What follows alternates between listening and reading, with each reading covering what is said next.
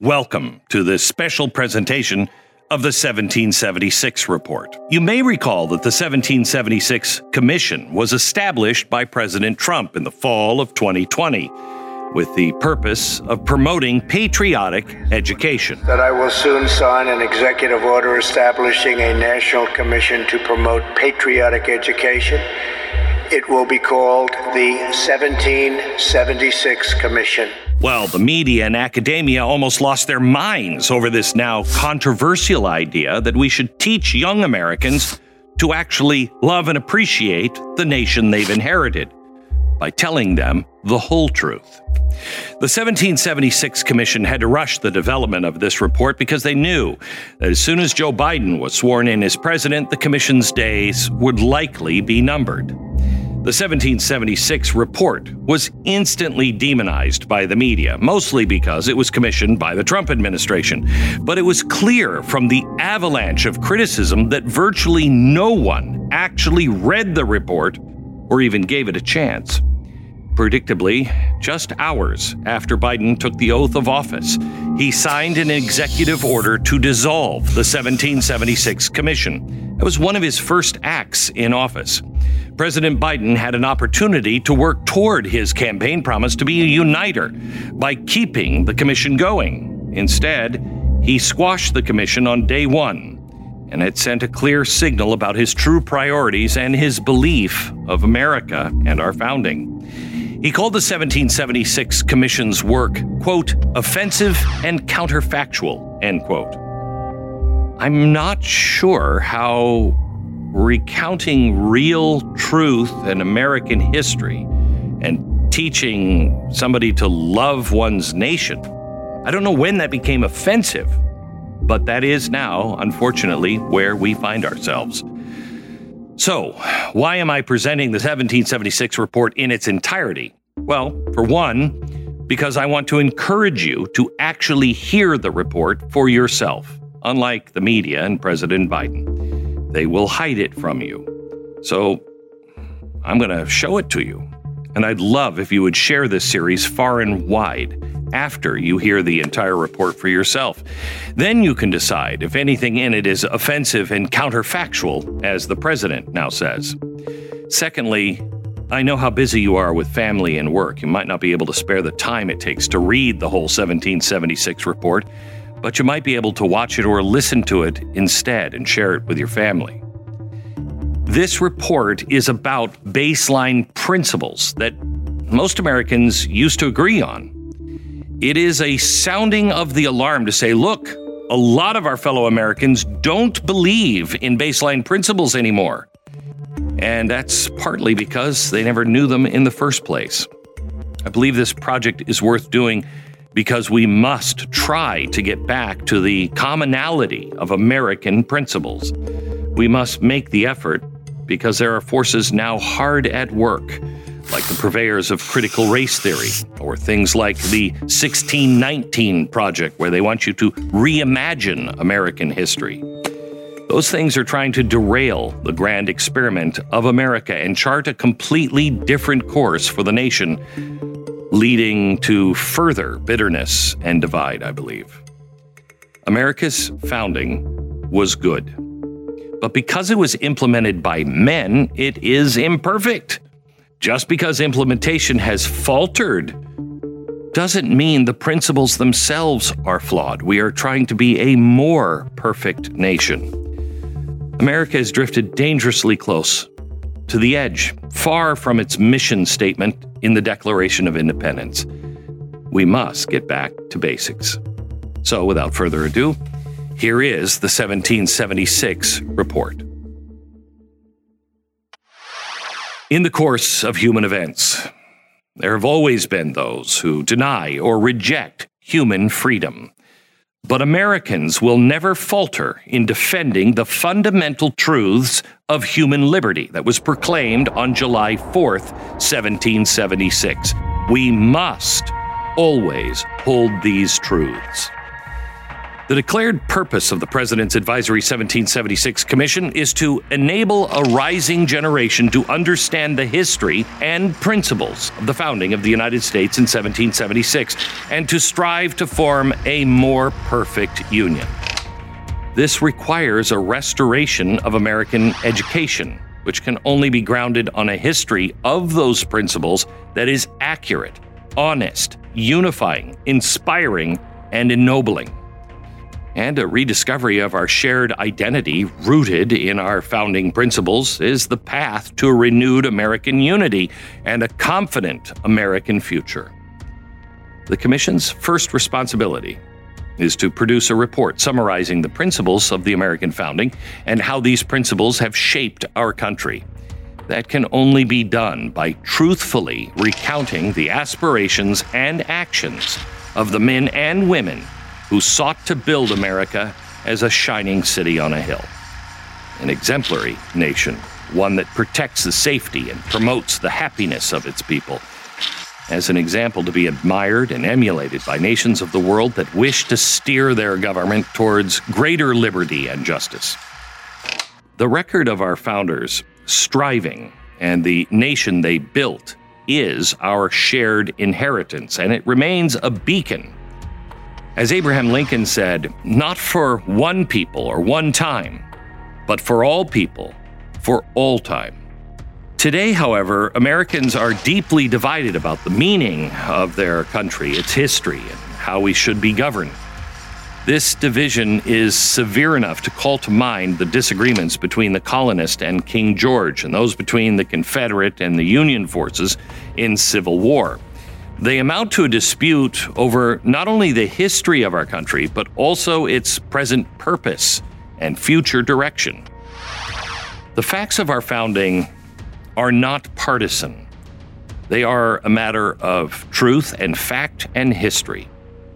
Controversies about the meaning of the founding can begin to be resolved by looking at the facts of our nation's founding.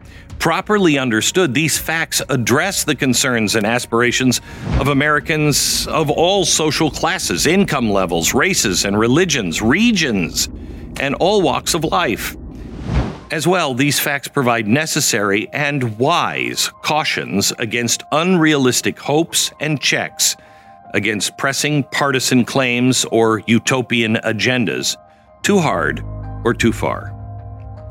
The principles of the American founding can be learned by studying the abundant documents contained in the record. Read fully and carefully. They show how the American people have ever pursued freedom and justice, which are the political conditions for living well. To learn this history is to become a better person, a better citizen, a better partner in the American experiment of self-government. Compromising actions by imperfect human beings. The American story has had its share of missteps, errors, contradictions, and wrongs.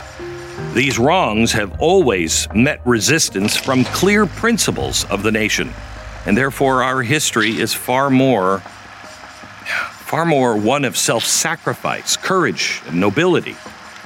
America's principles are named at the outset to be both universal, applying to everyone, and eternal, existing for all time. The remarkable American story unfolds under and because of these great principles. Of course, neither America nor any other nation has perfectly lived up to the universal truths of equality, liberty, justice, and government by consent. No nation before America even dared state those truths as the formal basis for its politics. No one has strived harder or done more to achieve them.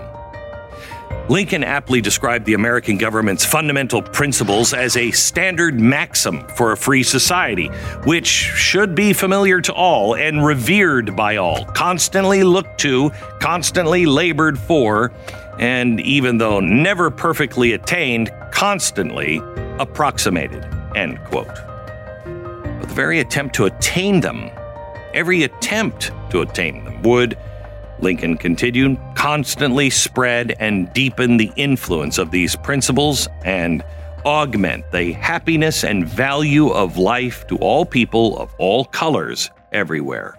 End quote. The story of America is the story of this ennobling struggle. The President's Advisory 1776 Commission presents this first report with the intention of cultivating a better education among Americans in the principles and history of our nation, and in the hope that a rediscovery of those principles and the forms of constitutional government will lead to a more perfect union. Part 2. The meaning of the Declaration. The United States of America is in most respects a nation like any other. It embraces a people who inhabit a territory governed by laws administered by human beings. Like other countries, our country has borders, resources, industries, cities, towns, farms, and factories, homes, schools, and houses of worship. And although a relatively young country, its people have a shared history of a common struggle and achievement, from carving communities out of vast, untamed wilderness to winning independence and forming a new government through wars, industrialization, waves of immigration, technological progress, and political change. However, in other respects, the United States is wildly unusual. It is a republic, that is to say, its government was designed to be directed by the will of the people rather than the wishes of a single individual or a narrow class of elites. Republicanism is an ancient form of government, but one uncommon throughout history, in part because of its fragility. It has tended to make republics short-lived.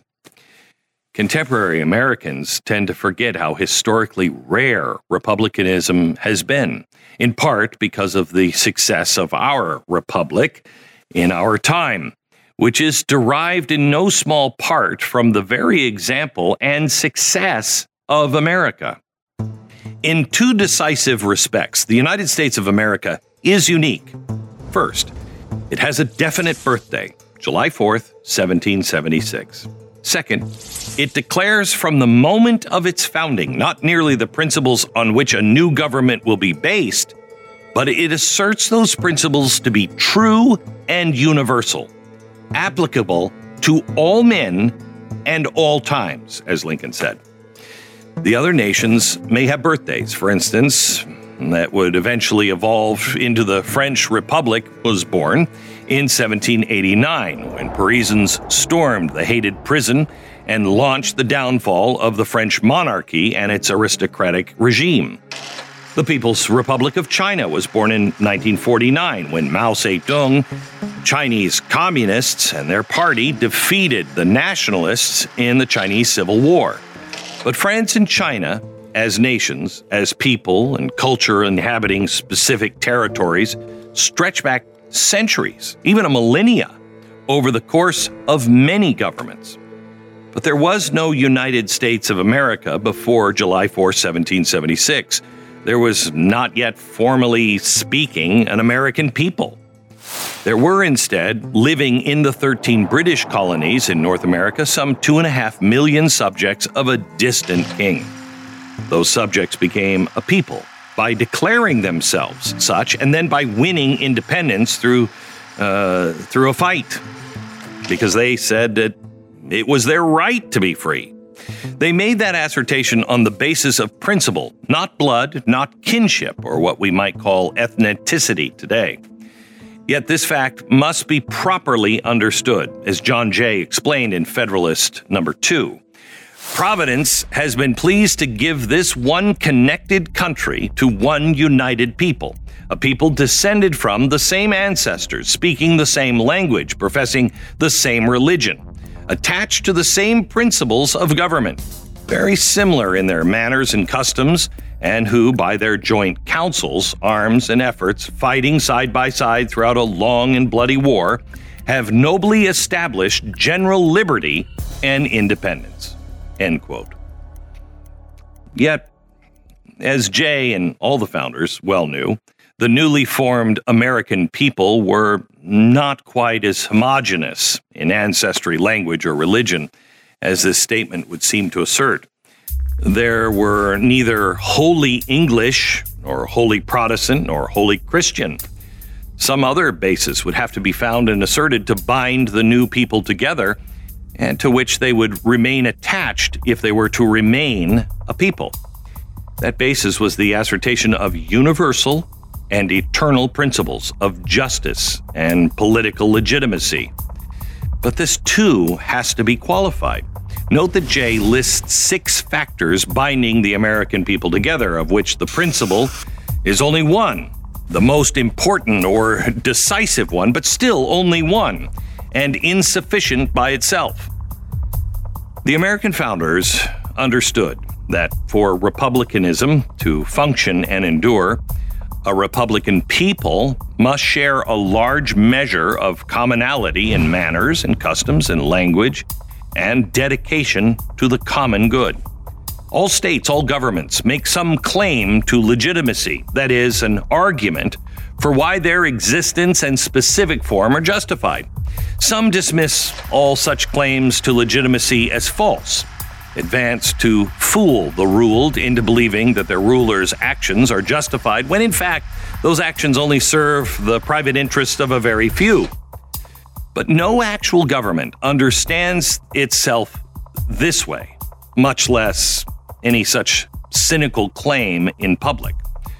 All actual governments rather understand themselves as just and assert a public claim as to why. Well, at the time of the American founding, the most widespread claim was the form of the divine right of kings. That is to say, the assertion that God appoints some men or some families to rule and consigns the rest to be ruled. The American founders rejected that claim, as the 18 charges leveled against King George in the Declaration of Independence makes very clear. Our founders considered the British government of the time to be oppressive and unjust. They had no wish to replace the arbitrary government of one tyrant with that of another, however. More fundamentally, having cast off their political connections to England, our founders needed to state a new principle of political legitimacy for their new government.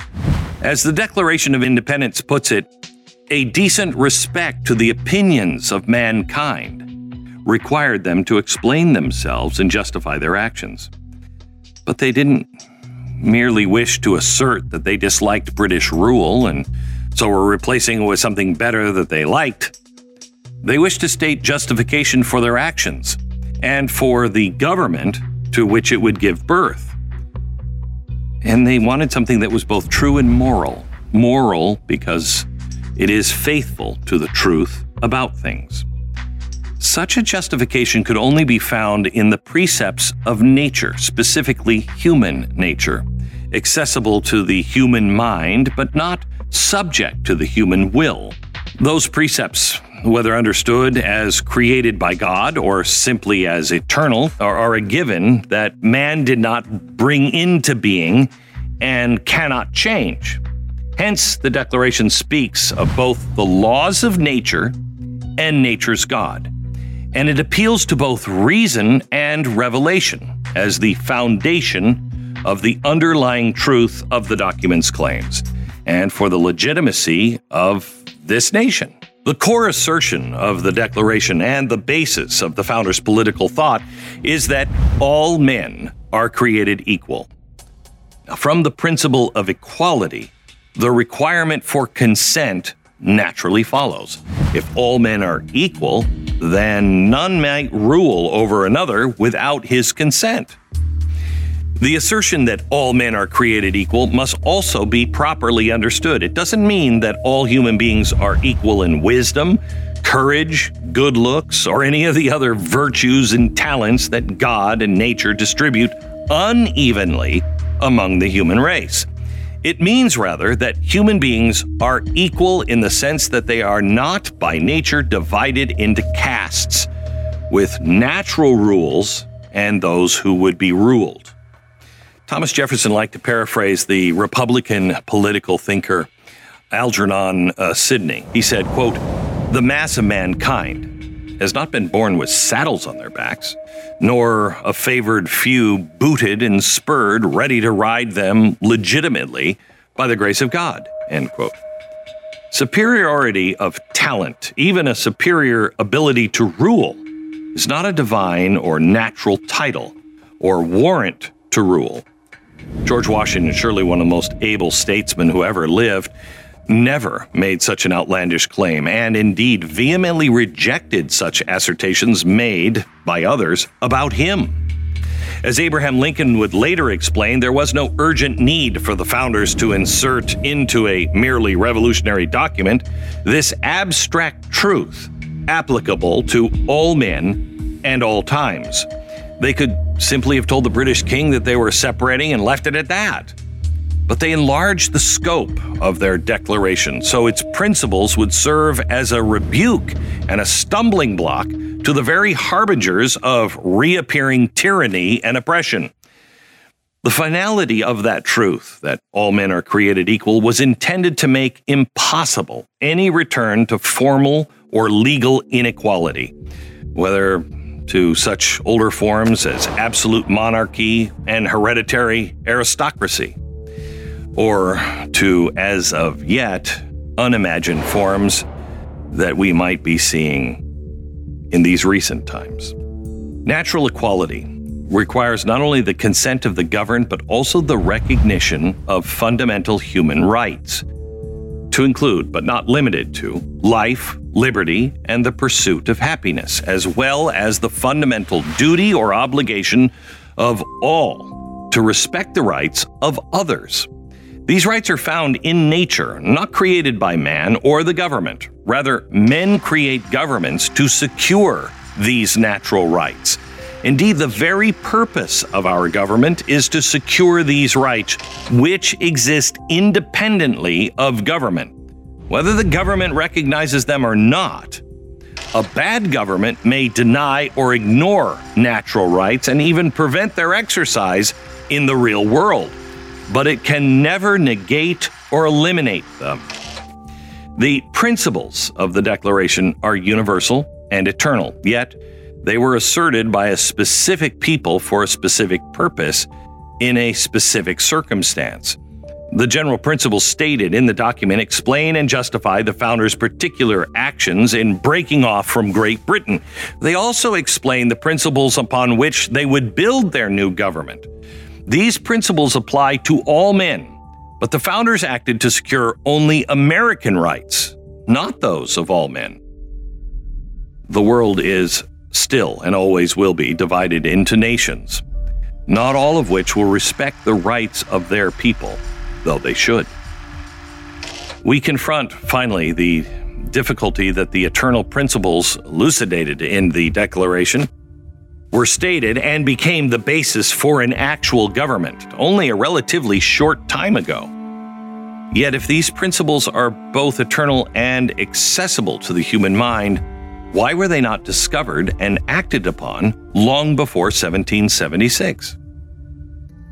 Well, in a sense, the precepts of the American founders were known to prior thinkers, but those thinkers stated them in entirely different terms to fit the different political and intellectual circumstances of their times.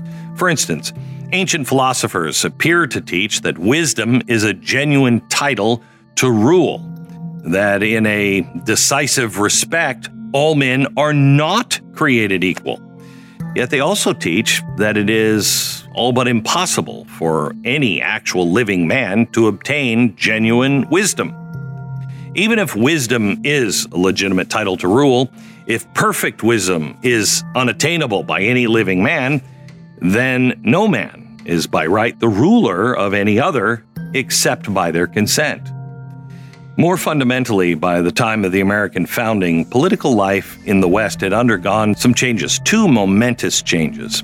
The first was the sundering of civil from religious law with the advent and widespread adoption of Christianity. The second momentous change was the emergence of multiple denominations within Christianity that undid Christian unity and, in turn, greatly undermined political unity. Religious differences became sources of a political conflict and war. As discussed further in Appendix 2, it was in response to these fundamentally new circumstances that the American founders developed the principle of religious liberty. While the founders' principles are both true and eternal, they cannot be understood without also understanding that they were formulated by practical men to solve real-world problems. For the founders' solution to these problems, we have to turn to the Constitution. Part 3. The Constitution of Principles. It's one thing to discern and assert true principles of political legitimacy and justice, but it is quite another to establish those principles among an actual people in an actual government here on Earth. As Winston Churchill put it, in not a dissimilar context, even the best of men struggling in the most just of causes cannot guarantee victory. They can only deserve it. The founders of the United States perhaps miraculously achieved what they set out to achieve. They defeated the world's strongest military and financial power and won their independence. They then faced the task of forming a country that would honor and implement the principles upon which they declared their independence. The bedrock upon which the American political system is built is the rule of law. The vast difference between tyranny and the rule of law is the central theme of political thinkers all the way back to classical antiquity. The idea that the law is superior to rulers is the cornerstone of the English constitutional thought as it developed over the centuries. The concept was transferred to the American colonies and can be seen expressed throughout colonial pamphlets and the political writings. As Thomas Paine reflected in Common Sense, quote, "For as in absolute governments the king is law, so in free countries the law ought to be king, and there ought to be no other. But lest any ill use should afterwards arise, let the crown at the conclusion of the ceremony be demolished and scattered among the people whose right it is." End quote. To assure such a government, Americans demanded a written legal document that would create both a structure and a process for securing their rights and liberties, and spell out the divisions and limits of the powers of the government. That legal document must be above ordinary legislation and day-to-day politics. That is what our founders meant by Constitution, and it is why our Constitution is the supreme law of the land. Well, their first attempt at forming a government, the Articles of Confederation and Perpetual Union, was adopted in the midst of the Revolutionary War and not ratified until 1781.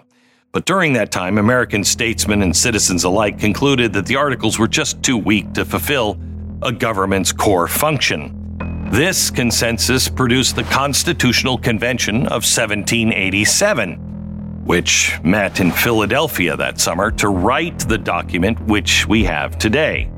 It is a testament to those framers' wisdom and skill that the Constitution they produced remains the longest continually operating written Constitution in the history, all of the long and storied history of humans.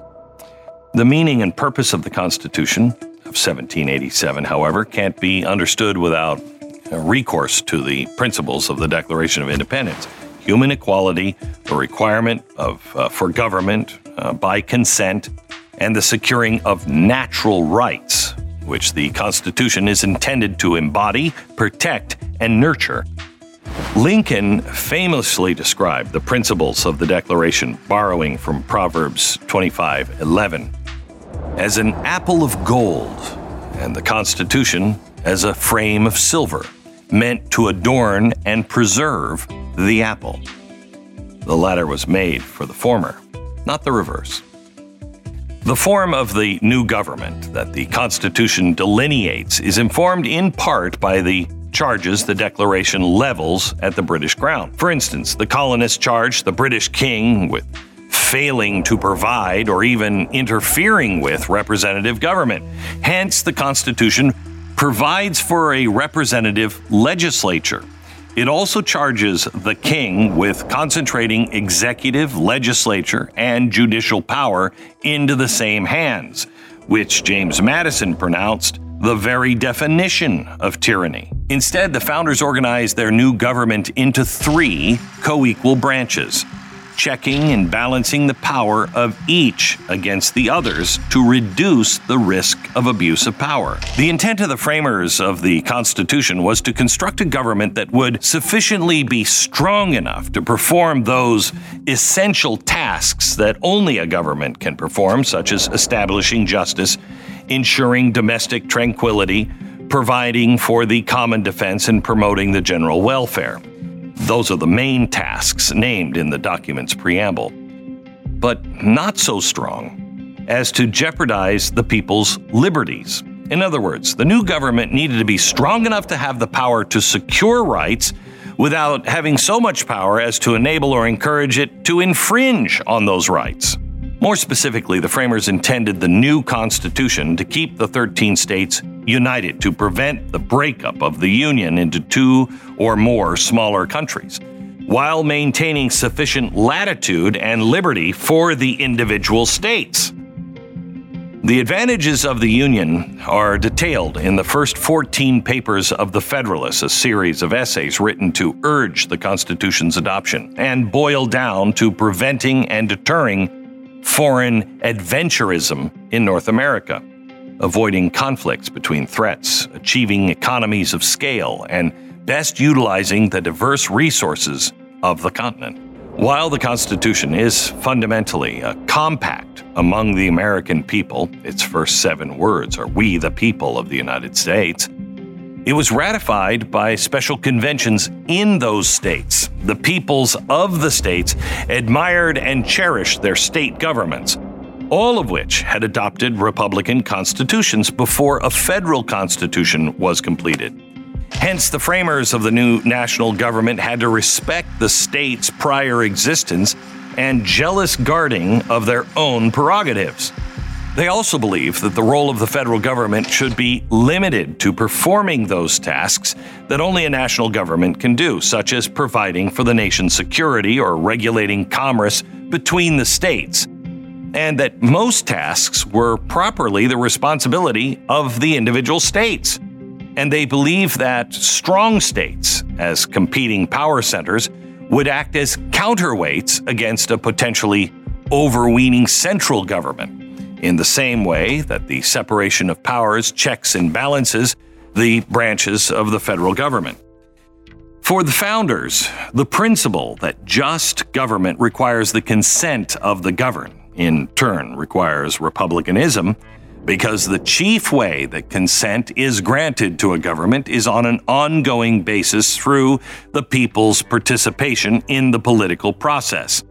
This is the reason the Constitution guarantees to every state in this union a Republican form of government, end quote. Under the United States Constitution, the people are sovereign.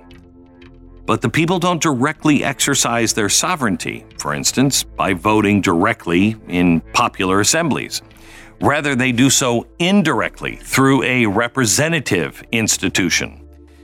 This is, on the most basic level, a practical requirement in a republic with a large population and extent of territory. But it is also intended to be a remedy to the defects that are common to all republics up to that time.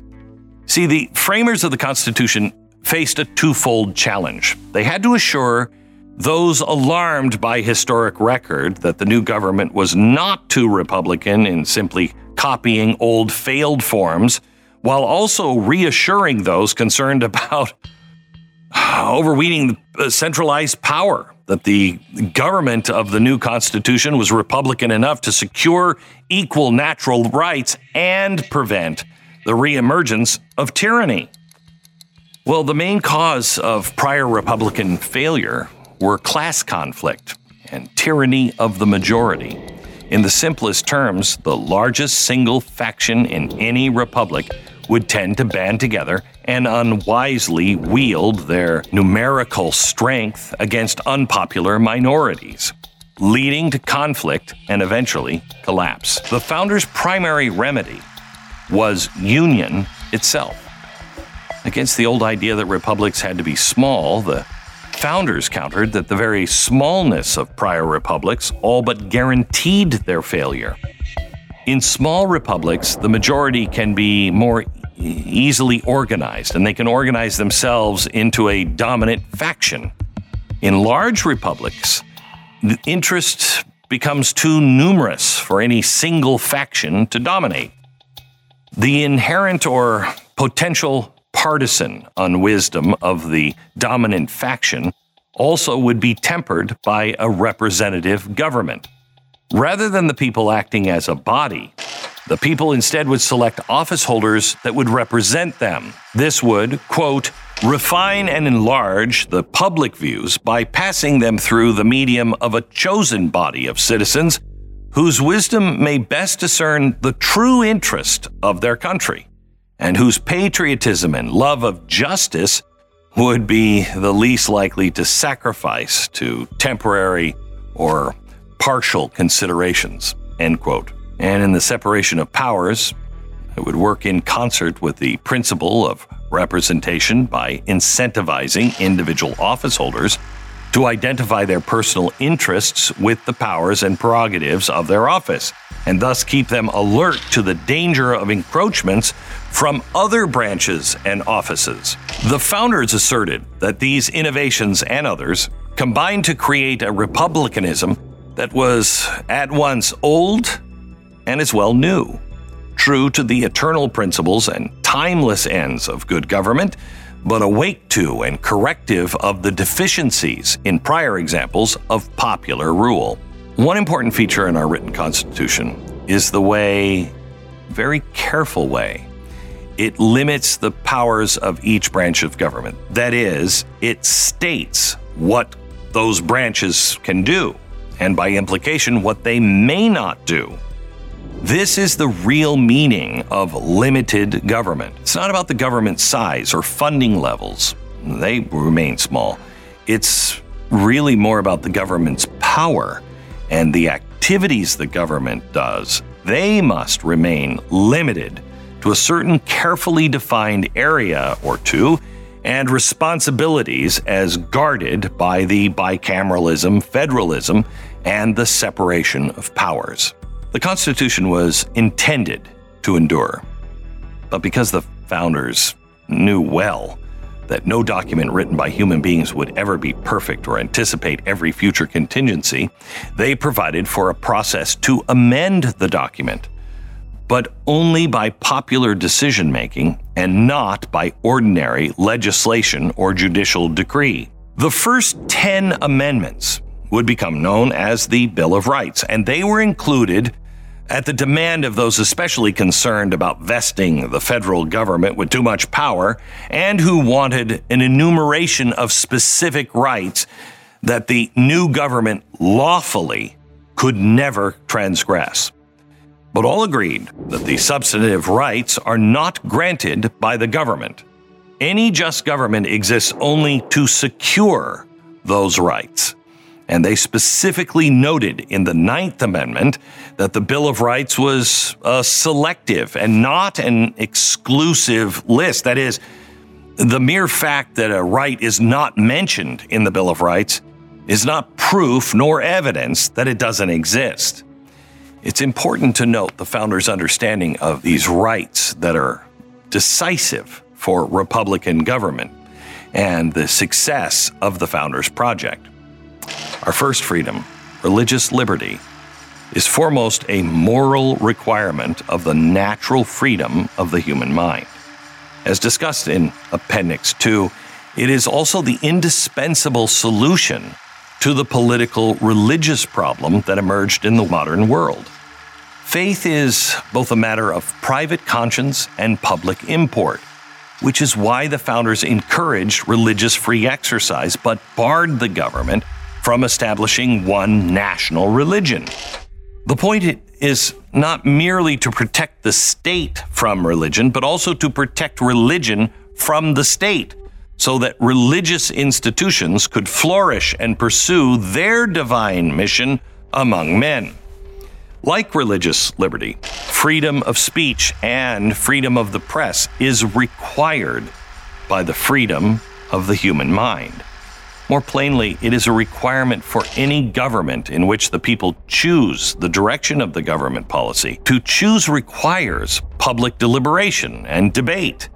A people that cannot publicly express its opinions, exchange ideas, or openly argue about the course of its government is not free. Finally, the right to keep and bear arms is required by the fundamental natural right to life. No man may justly be denied the means of his own defense. The political significance of this right is hardly less important. An armed people is a people capable of defending their liberty no less than their lives, and is the last desperate check against the world's worst tyranny. Part 4. Challenges to America's principles. Challenges to constitutional government are frequent and are to be expected in a popular government based on consent. In his farewell address, George Washington advised his countrymen that when it came to the preservation of the Constitution, they should resist with care the spirit of innovation upon its principles, however specious the pretext. The Constitution has proven sturdy against narrow interest groups that seek to change elements of the Constitution merely to get their way. At the same time, it is important to note that by design, there is room in the Constitution for significant change and reform. Indeed, great reforms, abolition, women's suffrage, anti-communism, the civil rights movement, the pro-life movement, all have come forward that improve our dedication to the principles of our Declaration of Independence under the Constitution. More problematic have been movements that reject the fundamental truths of the Declaration of Independence and seek to destroy our constitutional order.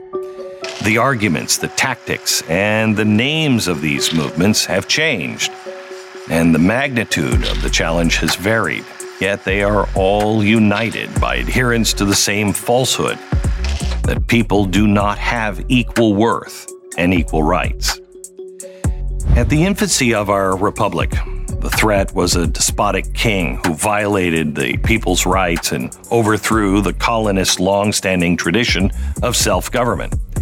After decades of struggle, the colonists succeeded in establishing a more perfect union founded not upon the capricious whims of a tyrant, but republican laws and institutions founded upon self-evident and eternal truths. It is the sacred duty of every generation of American patriots to defend this priceless inheritance. Slavery. The most common charge leveled against the founders, and hence against our country itself, is that they were hypocrites who didn't believe in their own stated principles, and therefore, the country they built rests on a lie. This charge is untrue. It's done enormous damage, especially in recent years, with the devastating effect on our civic unity and social fabric. Many Americans labor under the illusion that slavery was somehow a uniquely American evil. It is essential to insist at the outset that the institution is seen in a much broader perspective.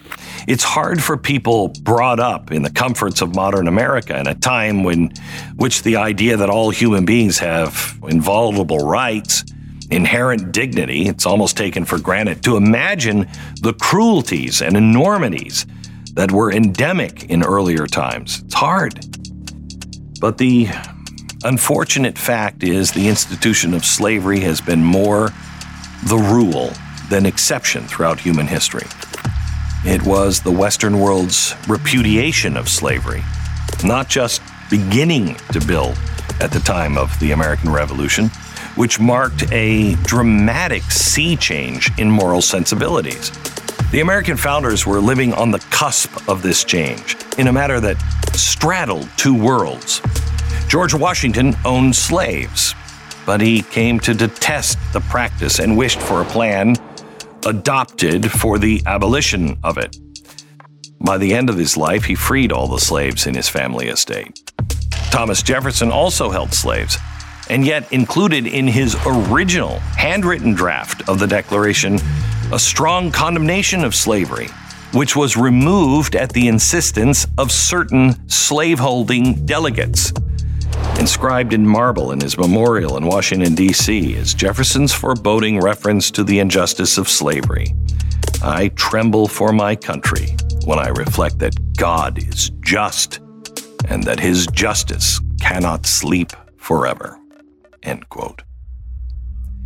James Madison saw to it at the Constitutional Convention that even when the Constitution compromised with slavery, it never used the word slave to do so. No mere semantics. He insisted that it was wrong to admit in the Constitution the idea that there could be property in men. Indeed, the compromises at the Constitutional Convention were just that, compromises.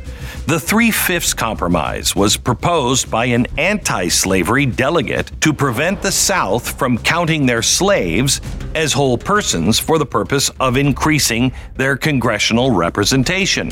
The so-called Fugitive Slave Clause, perhaps the most hated protection of all, accommodated pro-slavery delegates, but it was written so the Constitution did not sanction slavery in the states where it existed.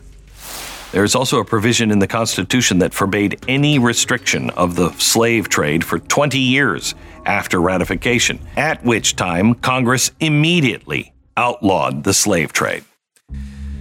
The First Continental Congress agreed to discontinue the slave trade and boycott other nations that engaged in it. In the Second Constitutional Congress, they reaffirmed this policy. The Northwest Ordinance, a pre-constitutional law, passed to govern the Western Territories and passed again by the First Congress and signed into law by President George Washington, explicitly bans slavery from those territories and from any other states that might be organized there. Above all, there is clear language in the Declaration itself. We hold these truths to be self-evident, that all men are created equal. The founders knew slavery was incompatible with that truth.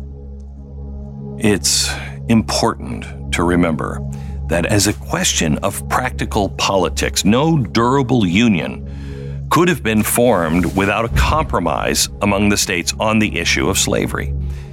Is it reasonable to believe that slavery could have been abolished sooner had the slave states not been in the union with the free?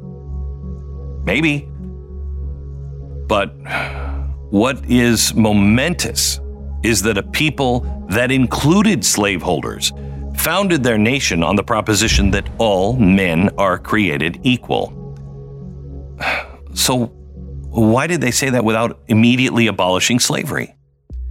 To establish the principle of consent as the grounds of all political legitimacy and to check against any possible future drift towards the return of despotism for sure, but also, in Lincoln's words, to declare the right so that the enforcement of it might follow as fast as the circumstances should permit, end quote. The foundation of our republic planted the seeds of death of slavery in America. The Declaration's unqualified proclamation of human equality flatly contradicted the existence of human bondage. Along with the Constitution's compromise, it understood in light of that proposition, it set the stage for abolition. The movement to abolish slavery that first began in the United States led the way in bringing about an end to all legal slavery. Benjamin Franklin was president of the Pennsylvania Society for the Promoting of the Abolition of Slavery. John Jay, the first Chief Justice of the Supreme Court, was the president of a similar society in New York. John Adams opposed slavery his entire life as a foul contagion in the human character and an evil of colossal magnitude, end quote. Frederick Douglass, he was born a slave, but he escaped and eventually became a prominent spokesperson for the abolitionist movement. He initially condemned the Constitution, but after studying its history, came to insist that it was, quote, a glorious liberty document, and that the Declaration of Independence was, quote, the ring bolt to the chain of your nation's destiny, end quote. And yet, over the first half of the 19th century, a growing number of Americans increasingly denied the truth at the heart of the founding. Senator John C. Calhoun of South Carolina famously rejected the Declaration's principles of equality as the most dangerous of all political error and a self-evident lie. He never doubted that the founders meant what they said. To this rejection, Calhoun added a new theory in which rights inhere not in every individual by the laws of nature and nature's God, but in groups or races according to historical evolution.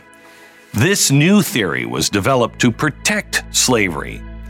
Calhoun claimed it was a positive good, and specifically to prevent lawful majorities from stopping the spread of slavery into federal territories where it did not yet exist. In the way our fathers originally left the slavery question, the institution was in the course of ultimate extinction, and the public mind rested in the belief that it was in the course of ultimate extinction. Abraham Lincoln observed in 1858, quote, all I have asked or desired anywhere is that it should be placed back upon again the basis of what the founders of our government originally placed it upon. This conflict was resolved, but at a cost of more than 600,000 lives.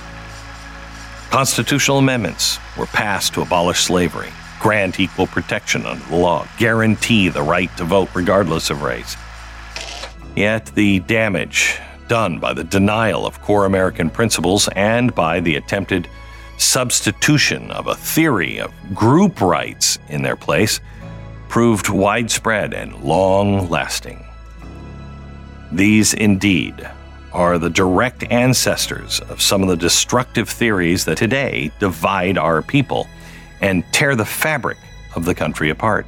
Progressivism. In the decades that followed the Civil War, in response to the Industrial Revolution and the expansion of urban society, many American elites adopted a series of ideas to address these changes called progressivism. Although not all of one piece, and not without its practical merits, the political thought of progressivism held that the times had moved far beyond the founding era and that contemporary society was way too complex to any longer being governed by principles formulated in the 18th century. To use a contemporary analogy, progressives believed that America's original software, the founding documents, were no longer compatible or capable of operating America's vast, more complex hardware. The advanced industrial society that had emerged since the founding was changing everything. More significantly, the progressives held that the truths were not permanent, but only relative to their time. They rejected the self-evident truth that the Declaration of Independence, all men are created equal and endowed equally, either by nature or by God, as unchanging rights. As one prominent progressive historian wrote in 1922, to ask whether the natural rights philosophy of the Declaration of Independence is true or false is essentially a meaningless question, end quote. Instead, progressives believe there were only group rights that are constantly redefined and changed with the times. Indeed, society has the power and the obligation not only to define and grant new rights, but also to take away old rights as the country develops. Based on this false understanding of rights, the progressives designed a new system of government. Instead of securing fundamental rights grounded in nature, government, operating under a new theory of the living constitution, should constantly evolve to secure evolving rights. In order to keep up with these changes, government would be run more and more by credentialed managers, who would then direct society through rules and regulations that would mold to the currents of the time. Before he became President of the United States, Woodrow Wilson laid out this new system whereby the functions of government are in a very real sense independent of legislation and even constitutions, end quote. That meant that this new view of government would operate independent of the people. Far from creating an omniscient body of civil servants led only by pragmatism or science, though, progressives instead created what amounts to a fourth branch of government called, at times, the bureaucracy or the administrative state. This shadow government never faces elections and today operates largely without checks and balances. The founders always opposed government unaccountable to the people and without constitutional restraint, and yet it continues to grow all around us. Fascism. The principles of the Declaration have been threatened not only at home, but in the 20th century, two global movements threatened to destroy freedom and subject mankind to a new kind of slavery. Though ideological cousins, the forces of fascism and communism were bitter enemies in their wars to achieve world domination. What united both totalitarian movements was their utter disdain for natural rights and free peoples. Fascism first arose in Italy under the dictatorship of Benito Mussolini, largely in response to the rise of Bolshevism in Russia. Like the progressives, Mussolini sought to centralize power under the management of so-called experts. All power, corporate and political, would be exercised by the state and directed toward the same goal. Individual rights and freedoms hold no purchase under fascism. Its principle is instead, in Mussolini's words, everything in the state, nothing outside the state, nothing against the state. Eventually, Adolf Hitler and Germany wed this militant and dehumanizing political movement into his pseudo-scientific theory of Aryan racial superiority, and Nazism was born. The Nazi juggernaut quickly conquered much of Europe. The rule of the Axis powers is not a government based on the consent of the governed, end quote, said President Franklin Delano Roosevelt. It is not a union of ordinary, self-respecting men and women to protect themselves and their freedom and their dignity from oppression. It is an unholy alliance of power and pelf to dominate and enslave the human race, end quote. Before the Nazis could threaten America in our own hemisphere, the United States had built an arsenal of democracy, creating more ships, planes, tanks, and munitions. Eventually, America rose up and sending troops by the millions across the oceans to preserve freedom. Everywhere American troops went, they embodied in their own ranks, brought with them the principles of the Declaration, liberating peoples and restoring freedom. Yet, while fascism died in 1945 with the collapse of the Axis power, it was quickly replaced by a new threat. The rest of the 20th century was defined by the United States' mortal and moral battle against the forces of communism. Communism seems to preach a radical or extreme form of human equality, but at its core, wrote Karl Marx, is the idea of the class struggle as the immediate driving force of history, and more specifically, the struggle between the bourgeois and the proletariat.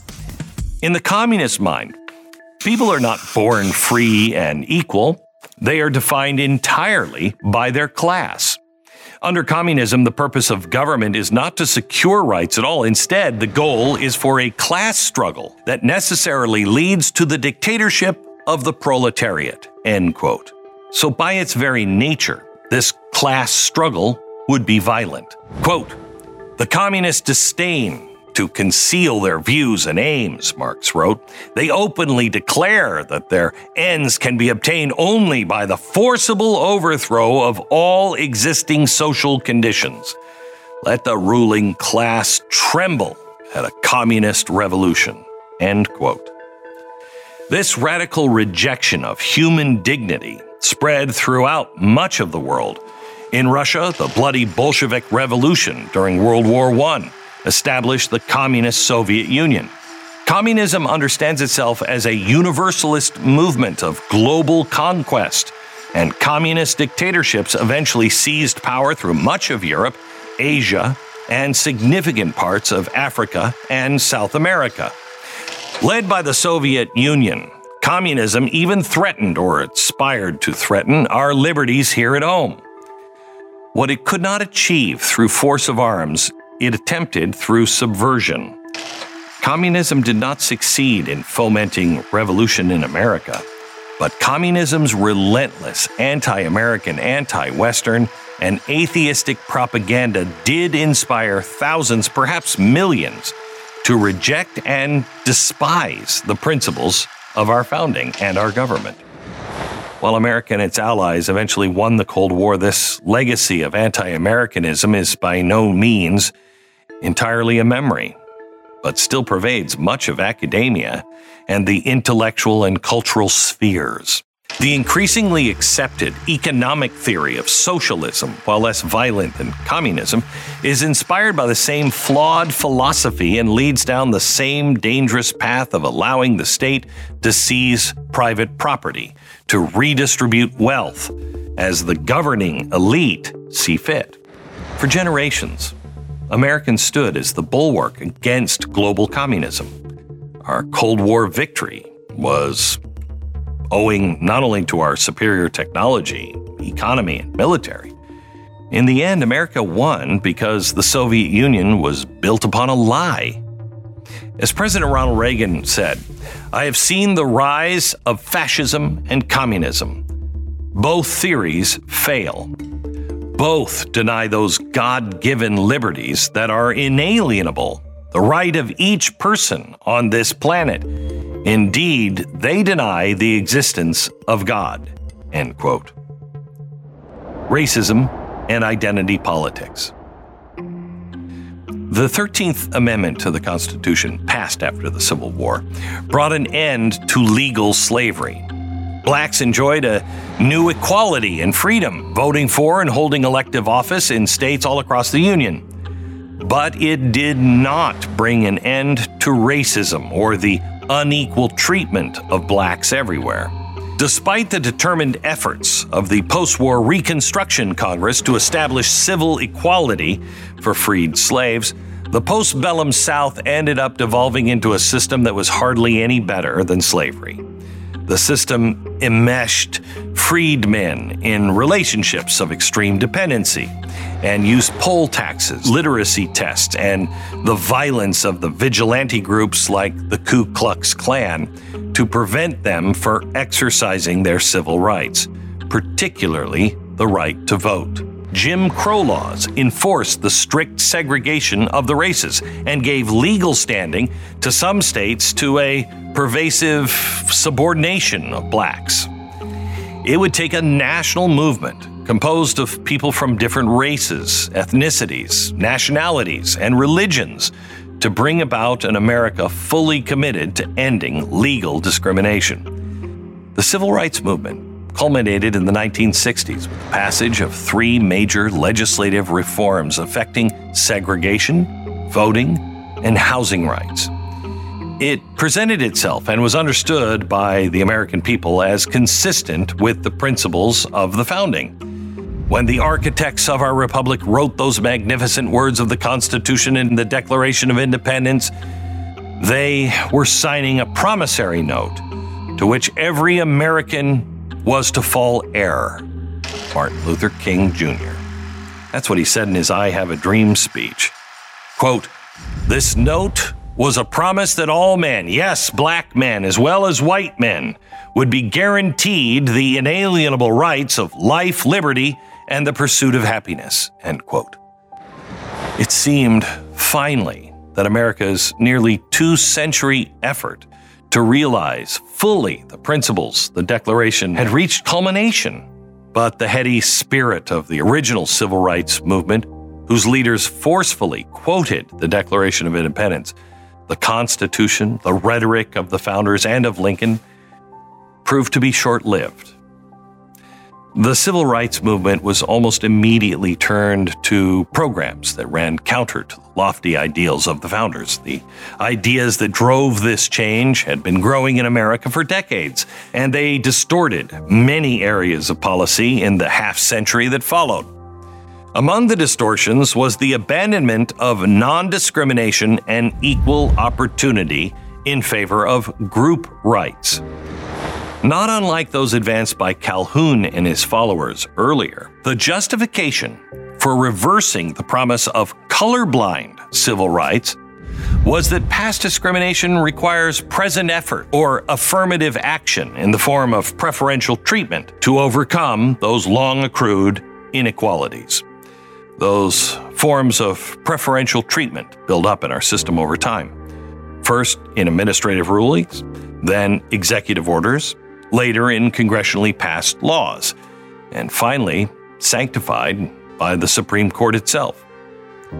Today, far from a regime of equal natural rights for equal citizens, enforced equally through the application of law, we have moved towards a system of explicit group privilege that in the name of social justice demands equal results and explicitly sorts citizens into protected classes based on race and other demographic categories. Eventually, this regime of formal inequality would become known as identity politics, the stepchild of earlier rejections of the founding. Identity politics, discussed in Appendix 3. It values people by characteristics like race, sex, and sexual orientation, and holds that new times demand new rights to replace the old. This is the opposite of King's hope that his children would, quote, live in a nation where they were not judged by the color of their skin, but by the content of their character, end quote.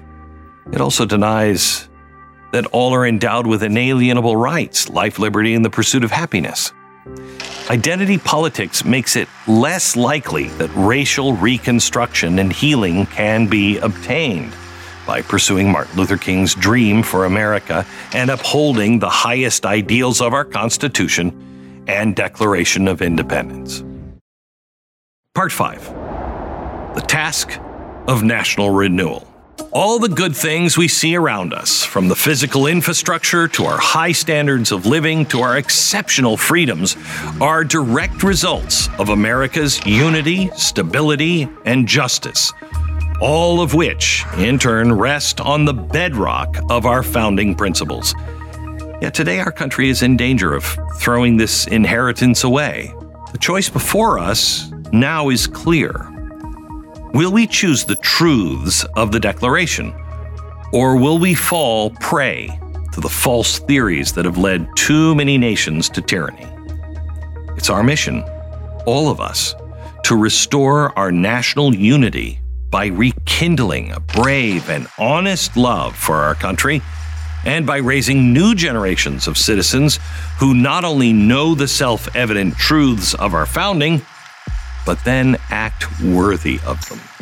This great project of national renewal depends on true education, not merely training in particular skills, but the formation of citizens. To remain a free people, we must have the knowledge, strength, and virtue of a free people. From families and schools to popular culture and public policy, we must begin teaching our founding principles and the character necessary to live out these principles. This includes restoring patriotic education that teaches the truth about America, Now, that doesn't mean ignoring the faults in our past, but rather viewing our history clearly and wholly with reverence and love. We must also prioritize personal responsibility in the fulfilling of duties we have toward one another as citizens. But above all, we must stand up to the petty tyrants in every sphere who demand that we speak only of America's sins while denying her greatness. At home, at school, at the workplace, in the world, it is the people, and only the people, who have the power to stand up for America and defend our way of life. The role of the family. By their very nature, families are the first educators, teaching children how to treat others with respect, make wise decisions, exercise patience, think for themselves, and steadfastly guard their God-given liberties. It's good mothers and good fathers, above all others, who form good people and good citizens. This is why America's founding fathers often echoed the great Roman statesman Cicero in referring to the family as the seminary of the Republic. They understood that the habits and morals shaped in the home determine the character of our communities and ultimate fate of our Constitution and our country. When our children see their mother and father hard at work, they learn the dignity of labor and the reward of self-discipline. When adults speak out against dangerous doctrines that threaten our freedoms and values, children learn the time-tested concept of free expression and the courageous spirit of American independence. When parents serve a neighbor in need, they model charity. They prove that every human being has inherent worth. And when families pray together, they acknowledge together the providence of the Almighty God, who gave all of us our sacred liberty. For the American Republic to endure, families must remain strong and reclaim their duty to raise up moral, responsible citizens who love America, who embrace the gifts and responsibilities of freedom and self-government. Teaching America. The primary duty of schools is to teach students the basic skills needed to function in society, such as reading, writing, and mathematics. As discussed in Appendix 4, our founders also recognized a second and essential task. Educators must convey a sense of enlightened patriotism that equips each generation with the knowledge of America's founding principles, a deep reverence for their liberties, and a profound love of their country. Make no mistake, the love we're talking about is something different than romantic or familial love. Something that cannot be imposed by teachers or schools or government edicts, least of all in a free country. Like any love worthy of the name, it must be embraced freely and be strong and unsentimental, enough to coexist with elements of disappointment, criticism, dissent, opposition, and even shame that come with a moral maturity and open eyes. But it is love all the same. And without the deep foundation it supplies, our republic will perish. State and local governments, not the federal government, are responsible for adopting curricula that teach children the principles that unite, inspire, and ennoble all Americans. This includes the lessons on the Revolutionary War, the Declaration of Independence, the Constitutional Convention. Educators should teach an accurate history of how the permanent principles of America's founding have been challenged and preserved since 1776. By studying America's true heritage, students learn to embrace and preserve the triumphs of their forefathers while identifying and avoiding their mistakes. States and school districts should reject any curriculum that promotes one-sided partisan opinions, activist propaganda, or factional ideologies that demean America's heritage, dishonor our heroes, or deny our principles. Anytime teachers or administrators promote political agendas in the classroom, they abuse their platform and dishonor every family who trusts them with their children's education and moral development. Quote, "Law and liberty cannot rationally become the object of our love," wrote founding father James Wilson, "unless they first become the object of our knowledge," end quote. Students who are taught to understand America's exceptional principles and America's powerful history grow into strong citizens who respect the rule of law and protect the country they know and love. A scholarship of freedom.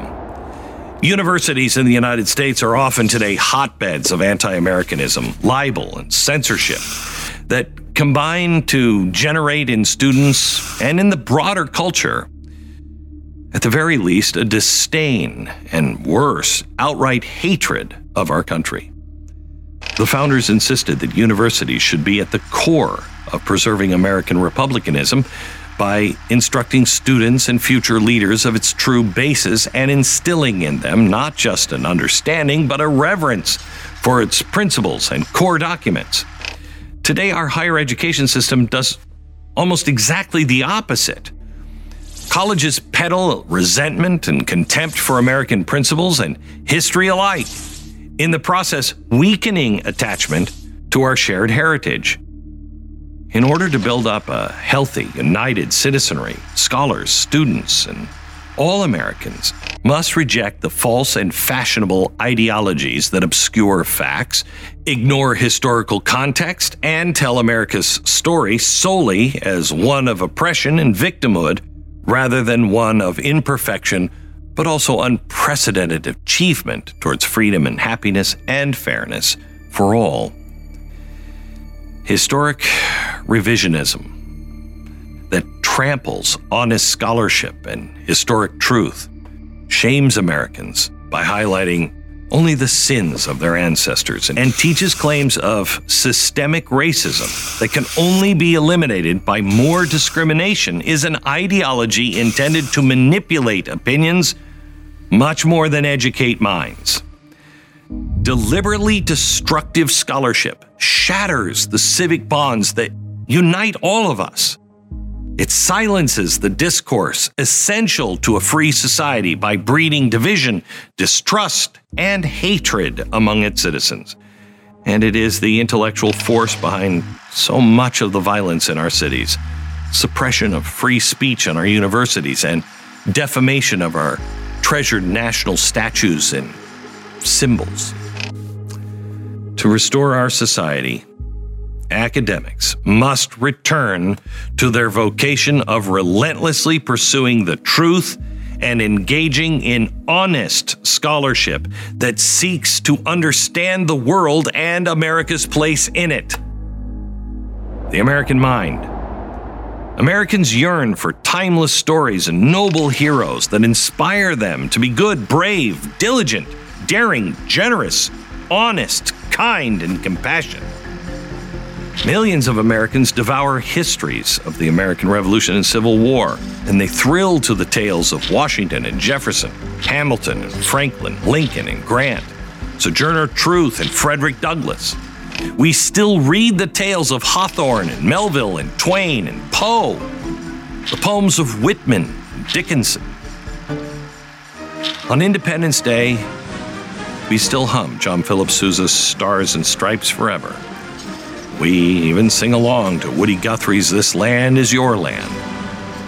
Americans applaud the loyalty, the love, the kindness shared by the March Sisters and Little Women. Revere the rugged liberty of the cowboys and old westerns. Cheer the adventurous spirit of the young Tom Sawyer. These great works have withstood the test of time because they speak to eternal truths and embody the American spirit. It's up to America's artists and authors and filmmakers, musicians, social media, influencers, and other cultural leaders to carry on this tradition by once again giving shape and voice to America's self-understanding to be what Jefferson called an expression of the American mind. To them, falls the creative task of writing stories and songs and scripts to help restore every American's conviction to embrace the good, to leave a virtuous life, and to act with an attitude of hope toward a better and bolder future for themselves, for their families, and for the entire nation and world. Reverence for the laws. The principles of equality and consent mean that all are equal before the law. No one is above the law, and no one is privileged to just ignore the law, just as no one is outside of the law in terms of protection. In his Lyceum address, a young Abraham Lincoln warned of two results of growing disregard for the rule of law. The first is mob rule.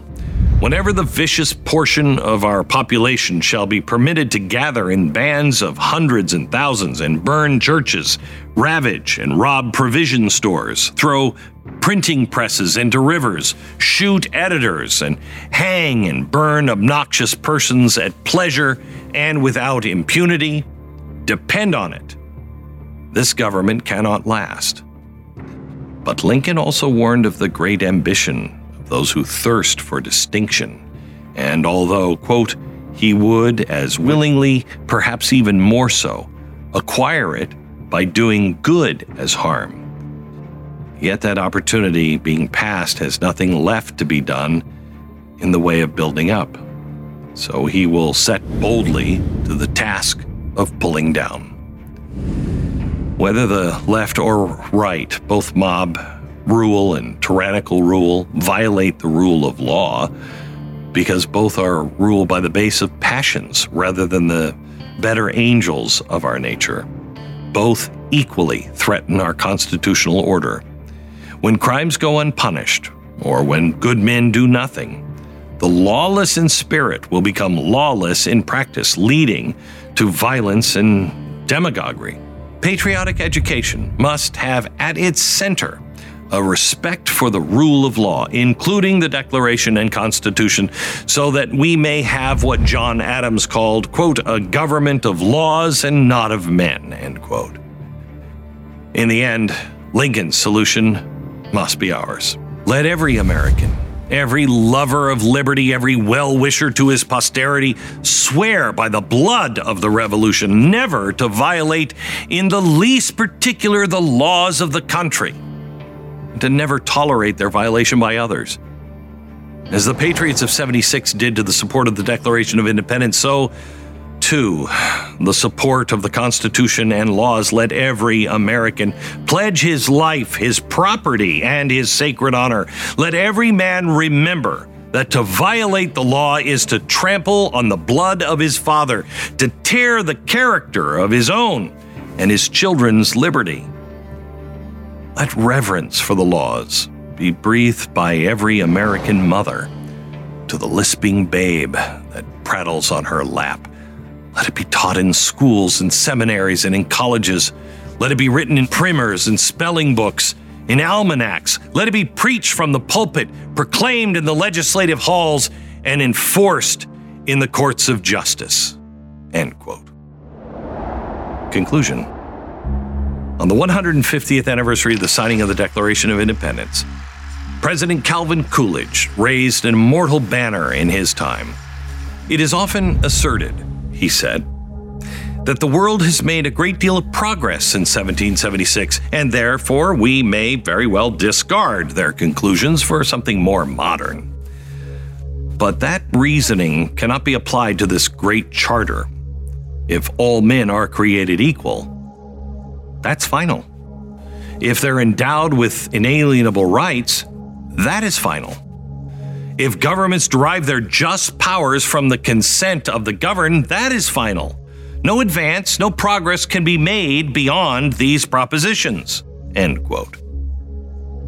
America's founding principles are true not because any generation, including our own, has lived up to them perfectly, but because they are based upon the eternal truths of the human condition.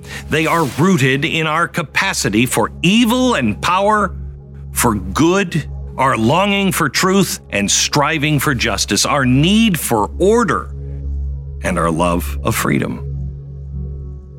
Above all else, these principles recognize the worth, equality, potential, dignity, and glory of each and every man, woman, and child created in the image of God. Throughout our history, our heroes, men and women, young and old, black and white, of many faiths, and from all parts of the world, have changed America for the better, not by abandoning these truths, but by appealing to them. Upon these universal ideas, they built a great nation, unified a strong people, and formed a beautiful way of life that's worth defending. To be an American means something noble and good. It means treasuring freedom and embracing the vitality of self-government. We are shaped by the beauty, bounty, and wilderness of our continent. We are united by the glory of our history. We are distinguished by the American virtues of openness, honesty, optimism, determination, generosity, confidence, kindness, hard work, courage, hope. That's who we are. Our principles did not create these virtues, but they laid the groundwork for them to grow and spread and forge America into the most just and glorious country in all of human history. Now, as we approach the 250th anniversary of our independence, we must resolve to teach future generations of Americans an accurate history of our country so that we all learn and cherish our founding principles. Once again, we must renew the pride and gratitude we have for this incredible nation that we're all blessed to call home. When we appreciate America for what she truly is, we know that our Declaration is worth preserving, our Constitution worth defending, our fellow citizens worth loving, and our country worth fighting for. It is our task now to renew this commitment.